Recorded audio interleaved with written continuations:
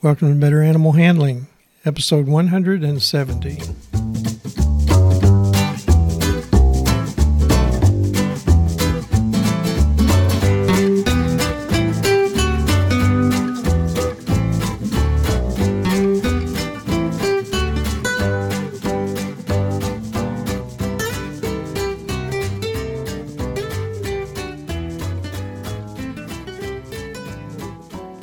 From the center of Missouri, USA, I'm C.B. Chastain, your guide to better animal handling, and Abby, my cattle dog and sometimes catty co-host.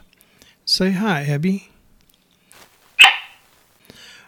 Our goals are to improve your knowledge of why domestic animals from Chihuahuas to Clydesdales act as they do and how to better handle them safely and humanely. Today's episode's on a cat lover's opinion of cat cafes. Our topics for this week are cat cafes, effects on cats' stress levels, environment for disease transmission, and efforts to adopt out homeless cats.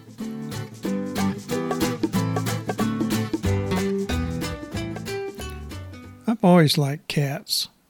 Todd, our current rescued house cat, has free range of our house during the day with the exception of the kitchen and the dining room. He's not allowed on counters and is fed his food in another room.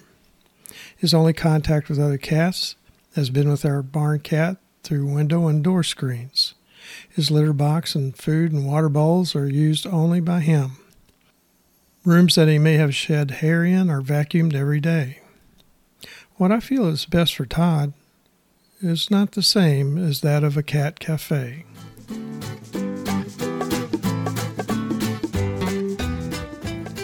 Cat cafes began in Taiwan in 1998 as free-roaming cats where people were also eating.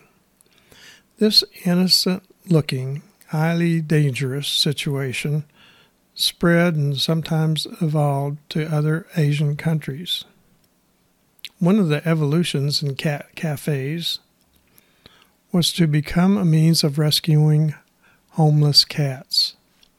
Pressure to allow cat cafes in the United States increased, but before public health authorities acquiesced, they required a single cafe to have a separate food area and another for cats with separate entrances. Oversight had to include animal control and health department inspections. In some cases, that's not enough.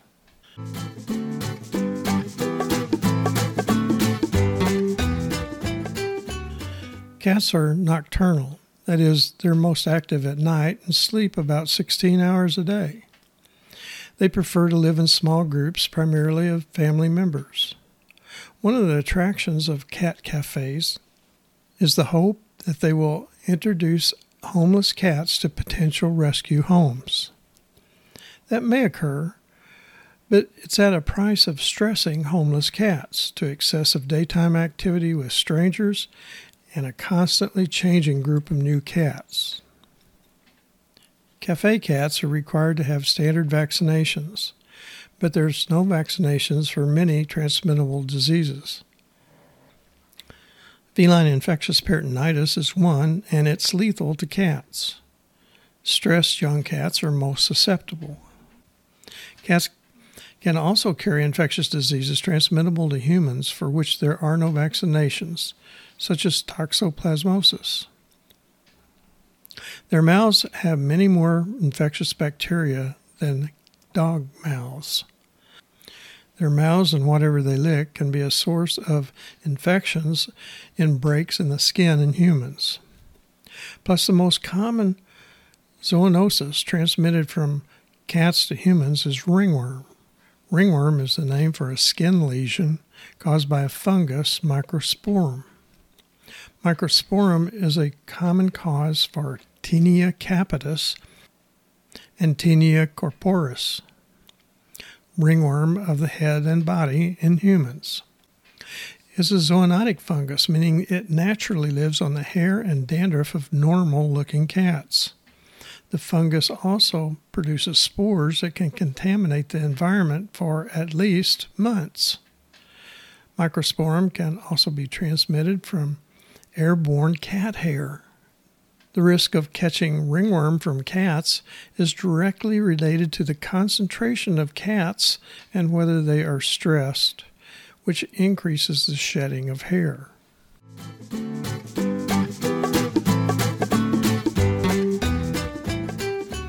Cat cafes try to operate the human food and beverage part as a for-profit enterprise, while the adoption of homeless cats is a separate non-profit enterprise.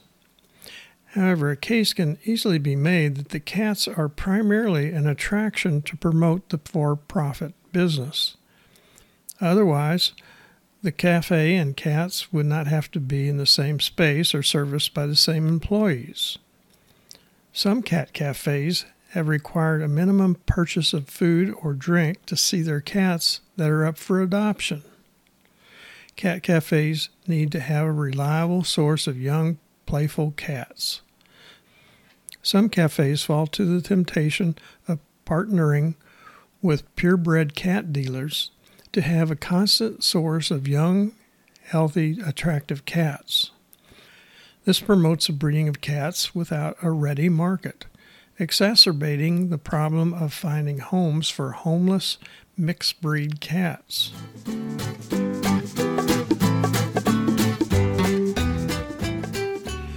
Our advice is that if you're interested in a cafe, go to a cafe. If you're interested in adopting a cat, go to a humane animal shelter.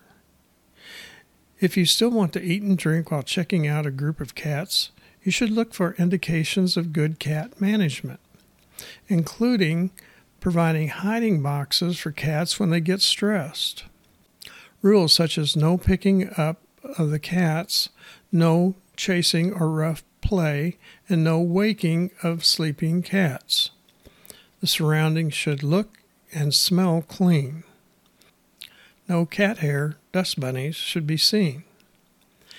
And finally, few, if any, cats should be purebred, and healthy-appearing older cats should be present. All the cats should not be kittens.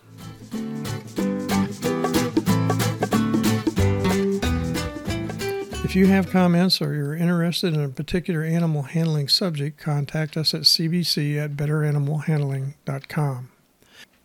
Now let's recap the key points to remember from today's episode.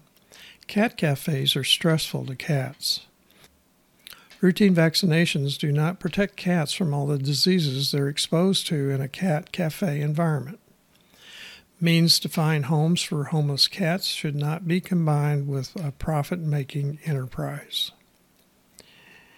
Abby says it's time to wrap up this episode. More information on animal handling can be found in my book, Animal Handling and Physical Restraint, published by CRC Press, and available on Amazon and from many other fine book supply sources. My new spiral-bound handbook, Concise Textbook of Small Animal Handling, was recently published and is available from all major science book supply sources. Additional information is provided at betteranimalhandling.com. This website has more than 150 past podcasts with notes on handling of dogs, cats, other small mammals, birds, reptiles, horses, cattle, small ruminants, swine, and poultry. Don't forget, serious injury or death can result from handling and restraining some animals. Safe and effective handling and restraint requires experience and continual practice. Acquisition of the needed skills should be under the supervision of an experienced animal handler. Thanks for listening. Abby and I hope you'll come back next week when I'll talk about how to handle and restrain foals. Hey Abby, what do you ask for when you go to a cat cafe? She says she asks for the directions to the quickest exit.